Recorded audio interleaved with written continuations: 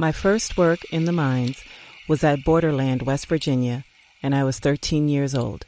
Back then, people think now, when you say you were 13 years old and start in the mines, they think something funny about it.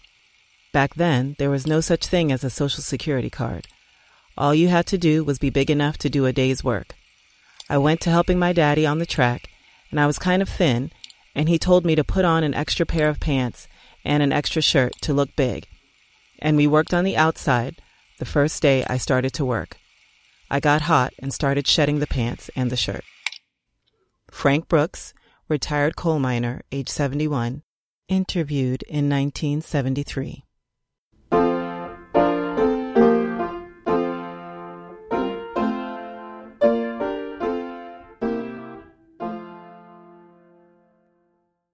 Welcome to American Epistles, the story of our country one letter at a time. I'm your host, Susan Stevenson. American Epistles explores our history through the letters, journals, and diaries of ordinary Americans. Today I'm beginning a 3-part series on the West Virginia Mine Wars. These were violent conflicts between mine workers and mine owners that took place between 1912 and 1922. This 10-year period included the Paint Creek and Cabin Creek strikes, the Battle of Matewan, the Battle of Tug, the Miners' March on Logan, and the Battle of Blair Mountain. One violent exchange took place on February 7, 1913, during the Paint Creek Battle. Coal operator Quinn Morton and Kanawha County Sheriff Bonner Hill rode an armored train through a miners' tent colony at Paint Creek. Guards opened fire from the train and killed Sesko Estep, one of the miners on strike. Later, miners attacked an encampment of mine guards. In the ensuing battle, at least 16 people, mostly mine guards, were killed. In the next 2 episodes, I'll discuss these battles in detail. But today I'm focusing on the history of the mining industry in West Virginia and the conditions and events that led to the mine wars. On March 16, 1742, John Peter Salling and 4 other men set off on an expedition to the Mississippi River.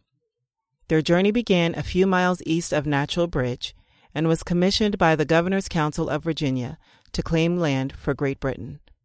In his journal, Salling described an area in what is now southern West Virginia. Where we came to this country is mountainous, but farther down is plainer. In those mountains we found plenty of coals, for which we named it Coal River. Where this river and Woods River meet, the North Mountains end, the country appears very plain and is well watered. There are plenty of rivulets, fountains, and running streams, and very fertile soil. From the mouth of the Coal River to the River Allegheny we computed to be 92 miles, and on the 6th day of May we came to the Allegheny, which we supposed to be 3/4 of a mile broad, and from her to the Great Falls on this river is reckoned to be 444 miles, there being a large Spanish open country on each side of the river, and is well watered, abounding with plenty of fountains, small streams, and large rivers, is very high and fertile soil. At this time we found the clover to be as high as the middle of a man's leg. In general, all the woods over the land is ridgy, but plain, well timbered, and hath plenty of all kind of wood that grows in common with us in this colony, except pine. The falls mentioned above, 3 miles long, in which is a small island, the body of the stream running on the north side, through which there is no passing by reason of great rocks and whirlpools, by which we went down the south side of said island, without much danger or difficulty, and in time of a fresh river, men may pass either up or down, they being active or careful. About 20 miles below the falls, the land appeared to be somewhat hilly, the ridges being higher, and continued so for the space of 50 miles down the river, but neither rocky nor stony, but a rich soil as above mentioned. Joining the high land below is a very level flat country on either side of the river, so for 150 miles, abounding with all advantages mentioned above, and much richer soil, we then met with a kind of ridge that seemed to extend across the country as far as we could view, and bore north and south. In 7 miles, we passed it when we found the country level, as mentioned before, but not having such plenty of running streams, but richer soil. Eventually, it became routine for the European settlers in the area to collect coal from the exposed seams in stream beds, fields, and roadsides. Coal extraction became a casual business trade, done in the winter when people couldn't farm, or to replace other forms of income. But before coal became West Virginia's main export, salt evaporation furnaces produced millions of bushels of salt per year. The furnaces were initially fueled by charcoal, but by 1817, coal was used. In 1840, total coal production in the state reached 300,000 pounds, and 200,000 pounds went to the salt furnaces. The laborers who worked the furnaces and mined the coal for them included Anglo-American farmer miners, immigrants from Ireland and Great Britain, and enslaved Americans of African descent. Over the next 2 decades, 25 independent coal companies would organize and employ 1,000 workers. James Otis Watson was the first coal mine operator in West Virginia to ship coal by rail, specifically the Baltimore and Ohio Railroad. Considered the father of the West Virginia coal industry, he started the Montana Mining Company in 1852, where the Monongahela River Valley was still part of Virginia. His partner in this new venture was Francis Harrison Pierpont, who later led Virginia's western counties to form their own state after Virginia seceded from the Union. West Virginia became the 35th state in the Union on June 20, 1863. That year, the state produced 444,648 tons of coal. After the Civil War, demand for coal continued to increase. Needed less and less for salt furnaces, coal was fed into the engines of steamboats that rolled up and down the Mississippi River in greater numbers. Coal oil was used to light and heat homes, power industrial machines, and to turn iron into the steel that framed the skyscrapers and formed the rails of the rapidly transforming nation. And because of this relatively inexpensive fuel, trains could move other raw materials and finished goods more quickly and cheaply. Coal moved the trains, and trains moved the coal. In 1873, the Chesapeake and Ohio Railroad connected the New and Kanawha coal fields to Richmond, Virginia. And in the 1880s, the Norfolk and Western Railroad linked the national markets to the Pocahontas and Flat Top coal field, which covered Tazewell County, Virginia, and McDowell and Mercer counties in West Virginia. The rail company purchased much of the adjacent land and then leased it to coal operators. One of those operators was Jenkin Jones, who came to the United States from Wales in 1863. After working as a miner in Pennsylvania, he moved to West Virginia and in 1884 partnered with John Freeman to lease 1,400 acres in the Flat Top field and start Caswell Creek Coal and Coke Company. They started with 1 mule, 1 mining car, and a few picks and shovels. Jones and Freeman dug the coal themselves, and 5 years later, the company took over the property of the Simmons Creek mine. In 1907, it was incorporated under the Pocahontas Coal Company. The original Pocahontas mine operated until 1955. In his 1901 autobiography, Up from Slavery, Booker T. Washington describes mine work from first-hand experience. After I had worked in the salt furnace for some time, work was secured for me in a coal mine, which was operated mainly for the purpose of securing fuel for the salt furnace. Work in the coal mine I always dreaded. One reason for this was that anyone who worked in a coal mine was always unclean, at least while at work, and it was a very hard job to get one's skin clean after the day's work was over. Then it was fully a mile from the opening of the coal mine to the face of the coal, and all, of course, was in the blackest darkness. I do not believe that one ever experiences anywhere else such darkness as he does in a coal mine. The mine was divided into a large number of different rooms or departments, and as I was never and as I never was able to learn the location of all these rooms, I many times found myself lost in the mine. To add to the horror of being lost, sometimes my light would go out, and then, if I did not happen to have a match, I would wander about in the darkness until by chance I found someone to give me a light. The work was not only hard, but it was dangerous. There was always the danger of being blown to pieces by a premature explosion of powder, or of being crushed by falling slate. Accidents from one or the other of these causes were frequently occurring, and this kept me in constant fear. The method of mining that Washington refers to is the room and pillar method. The coal seam is a blanket of coal in the bedrock between layers of mainly sandstone, shale, and limestone.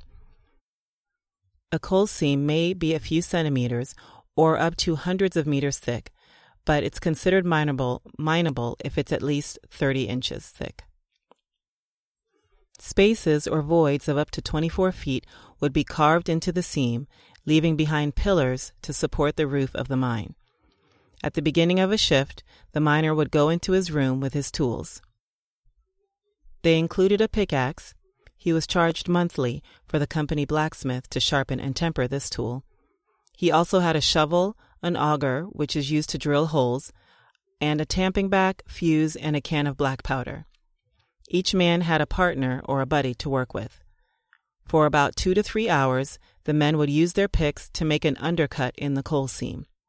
Sometimes men had to work lying down or on hands and knees in a space that might be just a few feet high. After cutting, they drilled a hole, filled it with blasting powder, lit the fuse, and got out of the way. Ideally, the blast would bring down the undercut coal to the floor. A good one released a ton or more. With their picks, the men broke the large clumps of coal into smaller ones, which they shoveled into the mine car after separating out the slate fragments. The miner then attached a small brass tag, known as a brass check, to the car. This identified the coal with the miner, ensuring that he received credit for his work. A mule or a small locomotive pulled the car to the weigh station and then to the tipple. The tipple was an elevated structure where coal was processed and fed into railroad cars. Loaders, also known as tonnage men, were paid by the ton, not the hour. A skilled loader might fill 5 or more coal cars in one day, or earn $2 for 10 to 12 hours of labor. Incidentally, this was 35% less than unionized mines in Ohio were paying. At some mines, a loader could leave when he had earned the desired amount of money for the day. There were also hourly workers known as company men. These included carpenters and mechanics. A trapper, who could be as young as 10 years old, was responsible for opening it and closing the mine doors, to allow coal cars through and to keep air moving.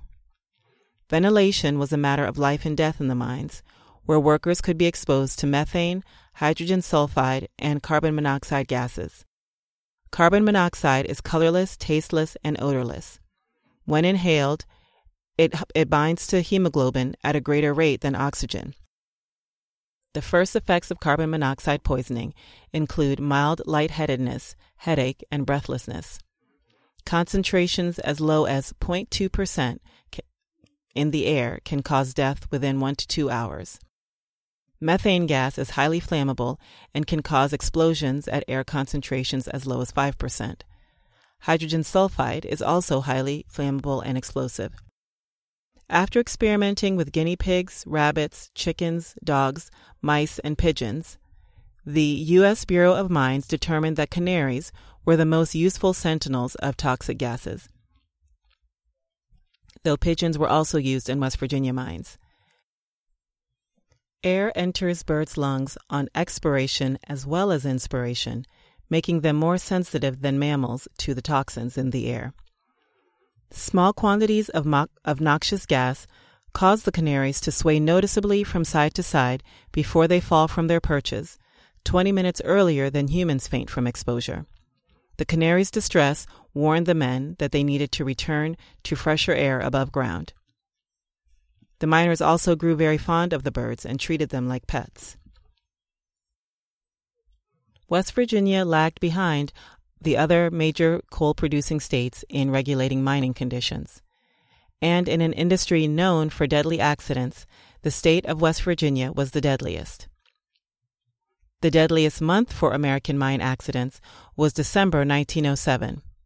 Over 700 men and boys died in 5 separate accidents around the country. On the first of the month, 34 employees of the United Coal Company died at the Naomi mine in Fayette, Pennsylvania. 2 days later, 22-year-old Lester Emmett Trader began a letter to his father in McKeesport, Pennsylvania. Trader was a mine fire boss for the Fairmount Coal Company at the Monongah Mine in West Virginia. His responsibilities included sprinkling down excess coal dust using a horse-drawn water cart. He also tested the workspaces for methane gas, which would then have to be cleared out before the workers could enter those spaces. He writes, "It used to make the shivers run through me to read the news accounts of mine horror, but since I have been in the mines and see into all the little details, it has lost a great part of the horror for me, and the small everyday accidents are more to be feared in my estimation than an extended explosion." Trader continued his letter on December 6th. "The greater danger in a mine is not so much as by the flame of the explosion, except when a dust explosion happens immediately after the gas explosion, but by the concussion. Where a dust explosion takes place, there is a quick flash throughout the mine or a series of flashes." That morning, Trader's shift had ended at 6 a.m. He mailed his letter, ate breakfast, and went to bed. Decades later, at the age of 93, he recalled what woke him up later that morning. "The first thump seemed to lift the whole house. It bounced the bed around, broke the dishes, and we later found it had loosened bricks in the chimney. I jumped out of bed and looked toward the mine half a mile away. When I saw the debris flying out of the fan house roof at number 6, I knew what had happened." What had happened was the worst industrial accident in U.S. history. A report by Frank Haas is in the files of the Bureau of Mines. It reads, "On that Friday morning, 367 men were in the mine, and work progressed as usual until 10:28 a.m., when the explosion killed nearly all the men, wrecked the ventilation system, smashed motors and cars, and destroyed the number 8 openings, together with the boiler house and fan, but did little damage to the number 6 slope. 4 men escaped through an outcrop opening, and 1 man was rescued. Rescue crews restored ventilation by building brattices to conduct the air from number 6 fan. 3 fires were found and extinguished with water. All props and timbers were blown down, causing heavy falls of roof, except in 1 entry. By December 12th, all workings had been ventilated and searched, and 337 bodies recovered. In the next week, 17 others were found, and 8 more were taken out in the work of removing the fallen rock and restoring the workings. The official death toll was 362, but children often went into the mines with their fathers and uncles, so the actual number of deaths is likely higher. The Fairmount Coal Company gave each family $150, of which company lawyer A. Brooks Fleming said, quote, "I think the money would be quite a Christmas present," end quote. Many victims were recent immigrants like Peter and Stanislaus. There were also Hungarians, Russians, and Austrians. Almost half were Italian, and 34 came from the small mountaintop village of Daronia in the Molise region, about 200 kilometers southeast of Rome. In December 2007, dignitaries from Molise, Abruzzo, and Calabria traveled to Monongah to mark the 100th anniversary of the disaster. There is also a monument in San Giovanni del Fiore, Italy, where many of the miners were from. Mine inspectors from West Virginia, Pennsylvania, and Ohio conducted their own investigations and drew varying conclusions. The Marion County coroner attributed the explosion to either what is known as a blown-out shot or by ignition and explosion of powder in the mine number 8. We further find from the evidence that the traces of gas in these mines were slight and not considered dangerous, and that dust which was created was removed or kept watered down as far as was deemed practical, and that in operating these mines, the company complied with the mining laws of the state. In all, over 3,000 died in mining accidents that year. That same year, President Theodore Roosevelt had recommended the establishment of a U.S. Bureau of Mines in the Interior Department. Finally, on May 16, 1910, Congress passed the Organic Act, establishing the Bureau.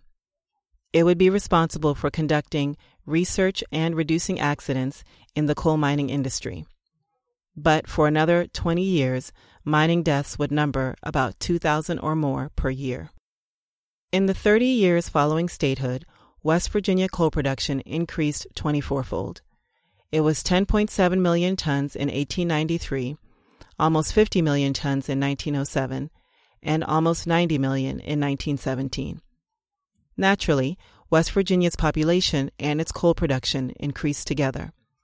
In 1880, there were about 3,700 mine employees in the state, and 75% were native-born whites. By 1900, there were 20,000 coal miners in West Virginia. 1/3 were foreign-born, 1 in 5 was black, the majority were native whites, including many mountaineers who had given up farming permanently. But in some southern counties, the foreign-born and African-American populations combined to outnumber native-born whites. There were nearly 90,000 mine workers in 1917. The earliest white miners had been of British and Irish descent. Over time, more immigrants came from countries in southern and eastern Europe. Coal operators sent agents to port-of-entry cities like New York City and Baltimore to recruit new arrivals. Some operators even traveled to Europe to convince prospective workers that both single and family men could find safe jobs, good pay, and cheap housing in West Virginia. The number of European miners grew from 924 in 1880 to 20,000 in 1910. The majority, about 7,600, were Italian. 4,000 were Hungarian, 1,900 were Slavs, 1,200 Austrian, and 1,000 from Russia. 5 years later, almost half of the miners were recent immigrants. Thousands of African American men also found work in the West Virginia mines. As I talked about in a 3-part series on the Great Migration, Union victory in the Civil War did not deliver complete freedom to African Americans in the South. Though chattel slavery had been abolished, Southern states still found all kinds of ways to keep black people in bondage. Many sought freedom in northern cities like New York and Chicago. While these cities offered new economic, social, and educational opportunities, blacks experienced racism there, too. Some African Americans had already found work building the C&O and Norfolk and Western railways. They stayed in West Virginia and worked the Kanawha, New River, and Pocahontas mines. To get even more workers, recruiters visited churches and meeting halls and offered to pay train fare, which was deducted from future earnings. When black miners went back south for a visit, they returned to West Virginia with relatives and friends. The state's black population went from 4,800 in 1880 to 40,000 in 1910. McDowell County, the southernmost county in the state, was 30.7% African American in 1910. The great demand for labor in Appalachia meant that native whites, recent immigrants, and blacks could all find work, so there wasn't the racial competition for work and resulting race riots that northern cities had. It wasn't a racial utopia, and in fact, coal operator Justice Collins advised his peers to hire a, quote, judicious mixture, end quote, of races and ethnicities in order to keep the workers from cooperating and organizing. But non-whites received equal pay when they did the same work as whites. But there were racial differences in the positions for which men were hired. Blacks and immigrants were somewhat more likely to be hired for so-called inside jobs like coal loading. Between 1907 and 1932, the percentage of native whites doing the inside jobs ranged between 50 and 80%. Between 77 and 92% of blacks did these jobs, and 88 to 92% of immigrants did them. Minorities were rarely hired for supervisory positions. This was due to discrimination both outside and inside the mines. Management jobs required a common school or high school education. I've spoken in the Great Migration and Freedom Summer series about Southern blacks' limited access to education. After 1910, the foreman and fire boss positions required passing a written exam. White universities started offering mining extension courses around the time of World War I, but the all-black West Virginia State College did not offer it until 1937. Only 9 black men in West Virginia received foreman papers before 1937. Even though black miners had comparable levels of experience to white miners, coal operators rarely made them managers. One operator said, "I have seen but very few Negroes whom I felt inclined to give positions of responsibility to, and if I felt so inclined to place them in a position of authority, this act would be resented by other employees. This same reason prevents the Negro from getting a job on motor runs, plan runs, fire bosses, or other positions of the nature. The management cannot afford to incur the displeasure of all other employees by appointing a Negro to responsible position." Miners of all races faced many challenges above ground. Mines were usually developed far from established towns, so the coal companies built towns to house, feed, and entertain the miners and their families. According to labor historian Dr. Lou Martin, quote, "Coal operators faced uncertain markets as demand and prices fluctuated wildly, often bankrupting overextended companies. The operators that survived such downturns became obsessive about maintaining tight control of their operations and keeping costs down, particularly labor costs." End quote. These company-built towns may have been an expediency, but they also allowed coal operators to wield great power over the miners' lives. In West Virginia, 90% of miners lived in company towns, more than any other state.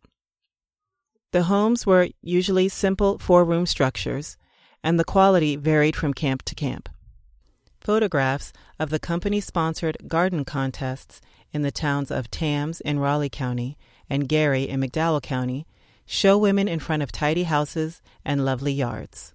But in Orkney, exterior paint was old and interior walls were dirty. Porches and steps were in bad repair, and boards were often broken. Homes also varied based on the man's position in the company.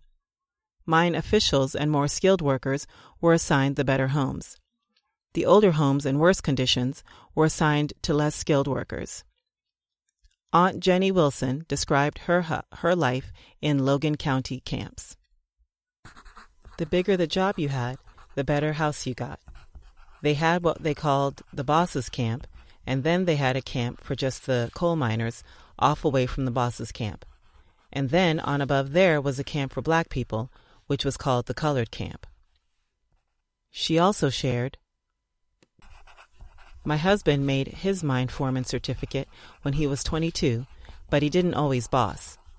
He was an electrician too, but what he enjoyed most was running a machine, because back then, 1918, you made more money doing that than you did anything else. When you was hired as a machine runner, you would live right along just the same as the coal loaders, trackmen, and motormen. But when you was hired as a key man, as boss, you would stand a show to get a choice house. The best houses in the camp they called Silk Stocking Row. That's where the middle-class people lived. You'd live there as long as your husband worked at that company. But you better not let your house get all messed up and dirty around it." But if for some reason Mrs. Wilson was not pleased with her initial housing assignment, she had a way of changing that. "You know, if I moved in one of them bad houses, I wouldn't be there very long until I got a good house. If you wasn't a troublesome person, why then if a better house came empty, you could go and see about getting it. Some places it was the manager, sometimes you went to the bookkeeper. And if you was liked, you didn't cause much trouble in the camp, and your husband was a good worker, 9 times out of 10, you would get the house. And that way I always kept on the good side of the company until I could get the house I was pitching for." While mining was men's work, women's work was vital to the family's and community's survival as well. Some families kept chickens, cows, and pigs in their backyards. Some raised gardens. If there wasn't enough space around the homes for gardens, some families grew secret gardens in the wooded mountainside. Women baked bread and made their families clothes. They bartered services, for example, childcare in exchange for sewing. Both black and white women did paid domestic work, but it was more common among black women. Concetta Quattrone, an Italian woman, took in single miners as boarders between 1917 and 1920. In addition to caring for her family of 10 children, she cooked the boarders' meals, packed their lunches, prepared bath water, and did laundry, and she was paid in cash. After about 12 years, she had saved enough money for her family to open an independent grocery store and for her husband to leave mining. One benefit that miners' wives had over wives in the other parts of the country was electricity. In 1925, half of American homes had electric power, and the percentage was even smaller in rural communities. But many mining operations had electric power stations that could also be used to power miners' homes. In the 1920s, 80% of miners' homes in West Virginia had electricity. Families that could afford appliances, usually available at the company store, could buy irons, electric stoves, and washing machines. But when money got tight, the washing machine might be repossessed or sold, and household chores had to be done the old way, as Irene Ernest explained. We got a washing machine in Keystone, and Mama taught Sister Catherine how to run it. But in Hemphill, we had to use a washboard again. They did a lot of boiling on the stove. She had a coal stove with a tank on the side of it for hot water. We didn't have a bathroom in the house. We had a coal heater and a coal stove. Clean water was not as plentiful. In 1895, Mine Superintendent Bert Wright wrote in his diary about worms in the water piped into a store manager's house in McDowell County. In some of the so-called model camps, there was a water pump close to each miner's house. It was more common to have to walk several yards to the pump to get water for washing and cooking. Steep, mineral-laden hillsides and overcrowded camps negatively impacted water quality. In 1923, the U.S. Coal Commission discovered that many wells were contaminated by drainage from hillside privies. The field notes read, "At Harvard, one driven well, situated in the middle of the hillside, with 26 privies above it and below it, supplied water for all houses. People didn't like mineral water, so used 2 unprotected springs, which go dry in summer. Catch rainwater for washing. Nearly all used springs. At Orkney, there were 9 drilled wells, 4 broken, leaving 5 in use only. One considered good water, others had bad taste and discolored clothes and pails. Majority of people used springs. At Warwick, water from drilled wells, pumped to tank and piped to houses. All drilled wells have concrete slab at the base of pump and pump screwed down." The typical town had 1 or 2 simple churches, a boarding house for the single working men, and 2 schoolhouses, one for white children and one for colored children. There might be 1 saloon, or there might be several. As Mrs. Wilson alluded to, housing was segregated, even if work was not. On Paint Creek, in the Kanawha Field, white miners lived in a section called Frogtown, so named because frogs from the nearby creek hopped through the doors into the homes. Immigrants would all live together in one section, and African Americans in another. These homes were usually of poorer quality than the homes in the white section. The nicknames for these sections were often included a slur for whatever group of people lived there, like the N-word. Every camp had a company store where the men purchased mining equipment and blasting powder, and women bought food, clothing, and other household goods, sometimes with prices that were 5 to 12% higher than independent stores nearby. Mine operator William P. Tams Jr.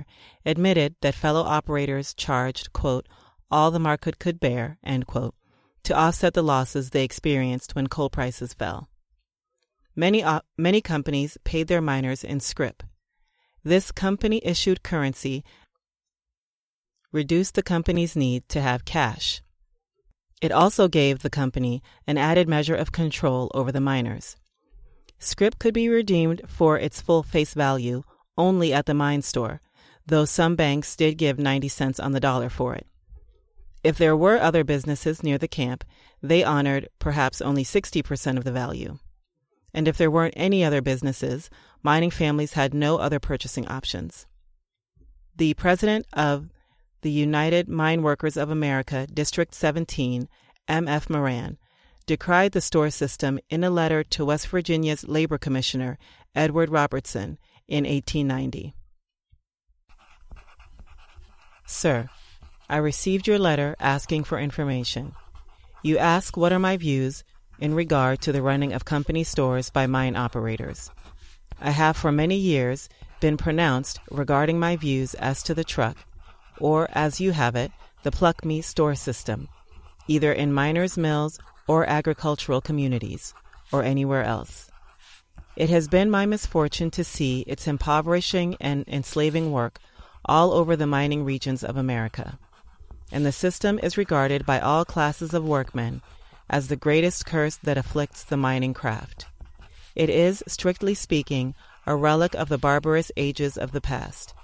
Wherever it exists, the system calls for the severest condemnation. There is no system connected with the industrial question pertaining to wages that is so degrading in its methods as is the coal operator's company store, commonly known as the pluck me. A system by which employees are in many instances robbed of from 25 to 40% of their hard-earned wages. The system in existence in West Virginia may be thus briefly told. A coal operator employs several hundred miners. For the accommodation of these he opens a store, dealing in dry goods, boots and shoes and groceries.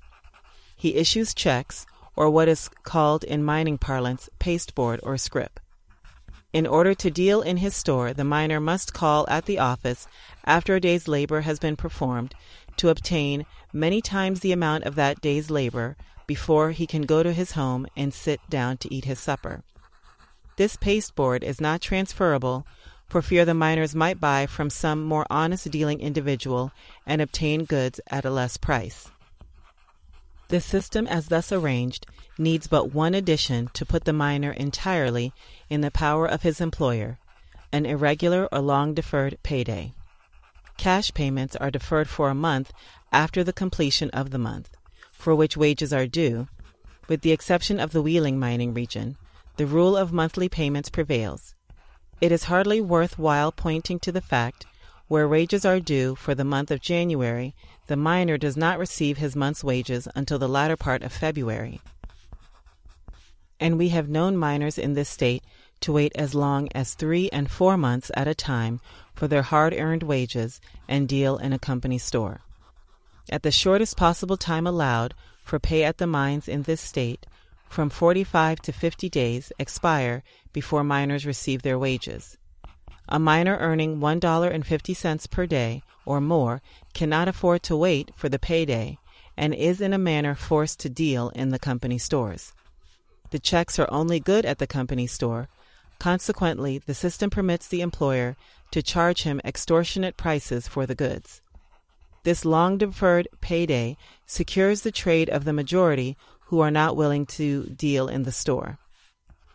As it is impossible for miners, no matter how saving they may be, to lay aside any great amount of cash when payday comes, and as the operator generally looks after number one, there are usually equally effective methods to keep the miners in this sad condition. The few who wait and receive their cash are given to understand, either directly or indirectly, that he must trade at the company store or look for work elsewhere. If miners are always independent in not dealing in company stores, there is fault found with their coal. There is too much sulfur in it, or there is more slack than it is usually the case with the miners who deal in the store. The only way left to get better places to work in these mines is to have a large monthly account in the PLCME. I know plenty of miners in this state who, in order to get cash to pay their dues within the union, exchange the scrip for a discount of 25 cents on the dollar. This system of payments can be better understood by comparing the prices paid for flour in the company store over this state and what it can be bought for in the independent stores. Flour selling in many places in this state can be purchased at from $5.50 to $6.50 per barrel, while in the company stores, the same article sells at $7.50 to $8.65 per barrel. Bacon can be bought at 8 cents per pound, while it is 12.5 cents per pound in the PLCME. Robertson goes on to say that Ohio laws do a better job of protecting miners in that state. He writes about the necessity of the Union and expresses hope that, quote, God speed you in your noble efforts to bring the sad condition of the miners of West Virginia before the light of enlightened public opinion, end quote. The company store even sold caskets. The New River Mine Company deducted payments for a burial fund from each miner's check.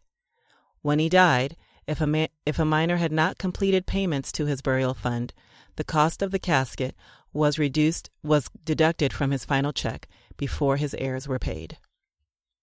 Fred Mooney experienced firsthand the power that coal operators maintained with scrip and the company store. He writes about it in his autobiography, Struggle in the Coal Fields.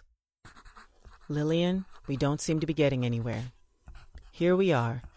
I have worked, and you and I have skimped, and tried to save something for a rainy day, and we are right where we started. Yes, she answered with resignation. It seems hopeless, and the children are coming on too, and will need books and decent clothing when they start school. Lillian, I replied, the first day the mine is idle, I'm going to visit another mine to see if I can secure a better job. You know I work every minute that there is to work, and yet I cannot even get enough to get ahead to move out of here. Company officials learned that I had gone away that morning to hunt for another job, so when Lillian visited the company store to obtain the day's supply of food, she was informed by the bookkeeper that no more scrip would be issued to me. Why? She said. Fred has wages due him at the office. Yes, said the bookkeeper, we know that. But in the event he leaves our employ, it may be some time before he moves out of our house, and the money due him will be absorbed for house rent. To say Lillian was mad would be putting it mildly. She called the bookkeeper names such as grifter, cheat, etc. My husband has been slaving here for 3 years, she stormed, and hasn't even made a decent living for us, and now that he has gone out of the creek to look for a better job, we are denied food when he has money coming to him. Oh, I hope the union comes here. Then you will pay the wages, and we will get something besides scrip for Fred's work. By this time, the superintendent had overheard the argument, and when Lillian wished for the union, he became furious. I know you will move now, he said, and what's more, you will move right away, because we don't want any union sympathizers here, and we are not going to have them. Mooney later says, but I loved my wife for what she had said to the coal company officials. She had said things that I had never been courageous enough to say. She had voiced the sentiments that had burned at my vitals for years, but because of fear of the blacklist, I had kept silent. 3 days later, his family was evicted, but Fred Mooney did not stay silent. After the confrontation at the company store and subsequent eviction, Fred saw for himself how hard the operators would fight against unionization. Rumors of the union coming into our camp reached my ears at times. I made half-spirited inquiries concerning the union.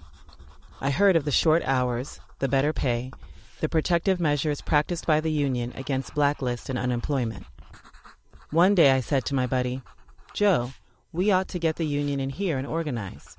We would get more wages, our working hours would be shortened, and we would have some degree of protection from the whims of the employer. Joe looked at me aghast. Do you know what you're saying? We will get discharged, run out of there, and maybe beat up if the guards learn of what you have said." "I don't give a damn," I replied. "I'm tired of loading 3,000 pounds for a ton of coal, of slaving from year to year with nothing to show for it. My wife and babies almost naked, barely enough to eat, with no chance to get ahead. Look at my wife and yours. They're wasting away, more because of worry than anything else, trying to make both ends meet. My wife has not been to see a circus for years. She never goes to visit her folks because she's ashamed of her clothing. Are we forever going to stand for such as this?" One day, when the mine was not working, I boarded a train up the river to one of the mines that was working under contract with the union. I must have talked to the wrong man at the mine, for the company guards had learned of my doings, and I was informed after boarding the train that if I visited the union headquarters that day, that I must not undertake to come back to the creek that evening. This made me good and mad. I said to the guard, "I will go to the union headquarters in spite of you, hell or anything else." Fred Mooney went to the union headquarters as he promised and spoke with the union president, who told Fred that they weren't ready and Fred should go back and wait until they were. When he got home, he was told as he left the train to get out as soon as possible or he would be carried out. So he rented a house from a private citizen and searched for work at one of the union mines along the Kanawha River. They were skeptical. "Where are you from?" asked the job foreman. "Cabin Creek," I replied. "Don't know whether I better hire you or not," he said. "The men here are skeptical about the men from Cabin Creek. We have several gunmen come here and get into the union as spies." I looked at him askance. "Do you mean to tell me that those thugs come here and go to work in the mines and then join the union?" "Yes," he replied, "and when they do, they get in and report the activities of the union to their chief." I was stunned. This was my first introduction to the agent provocateur. How important a part the agent provocateur was to play in my life never occurred to me at that time, but a glance backward causes me to wonder at the gall of these sewer rats with serpentine mentalities. The mine hired Mooney, but he didn't move right away. He went home on Saturday evenings and returned to the mine Sunday afternoons. By now, the bloody Paint Creek and Cabin Creek strike had begun and martial law declared. Mooney would need permission to move, and he was loath to request it. Paint Creek and Cabin Creek will be the subject of the next episode, and I hope you'll join me as I continue discussing the West Virginia mine wars. I've relied on many sources for this series, some of which are listed in the show notes at AmericanEpistles.com. It'll really help the show if you leave a comment and rating at Apple Podcasts. Please like the podcast on Facebook, follow on Twitter at Ordinary Letters, and check the Pinterest page for images related to the series. The music is performed by Pretlow Stevenson IV. Thank you very much for listening.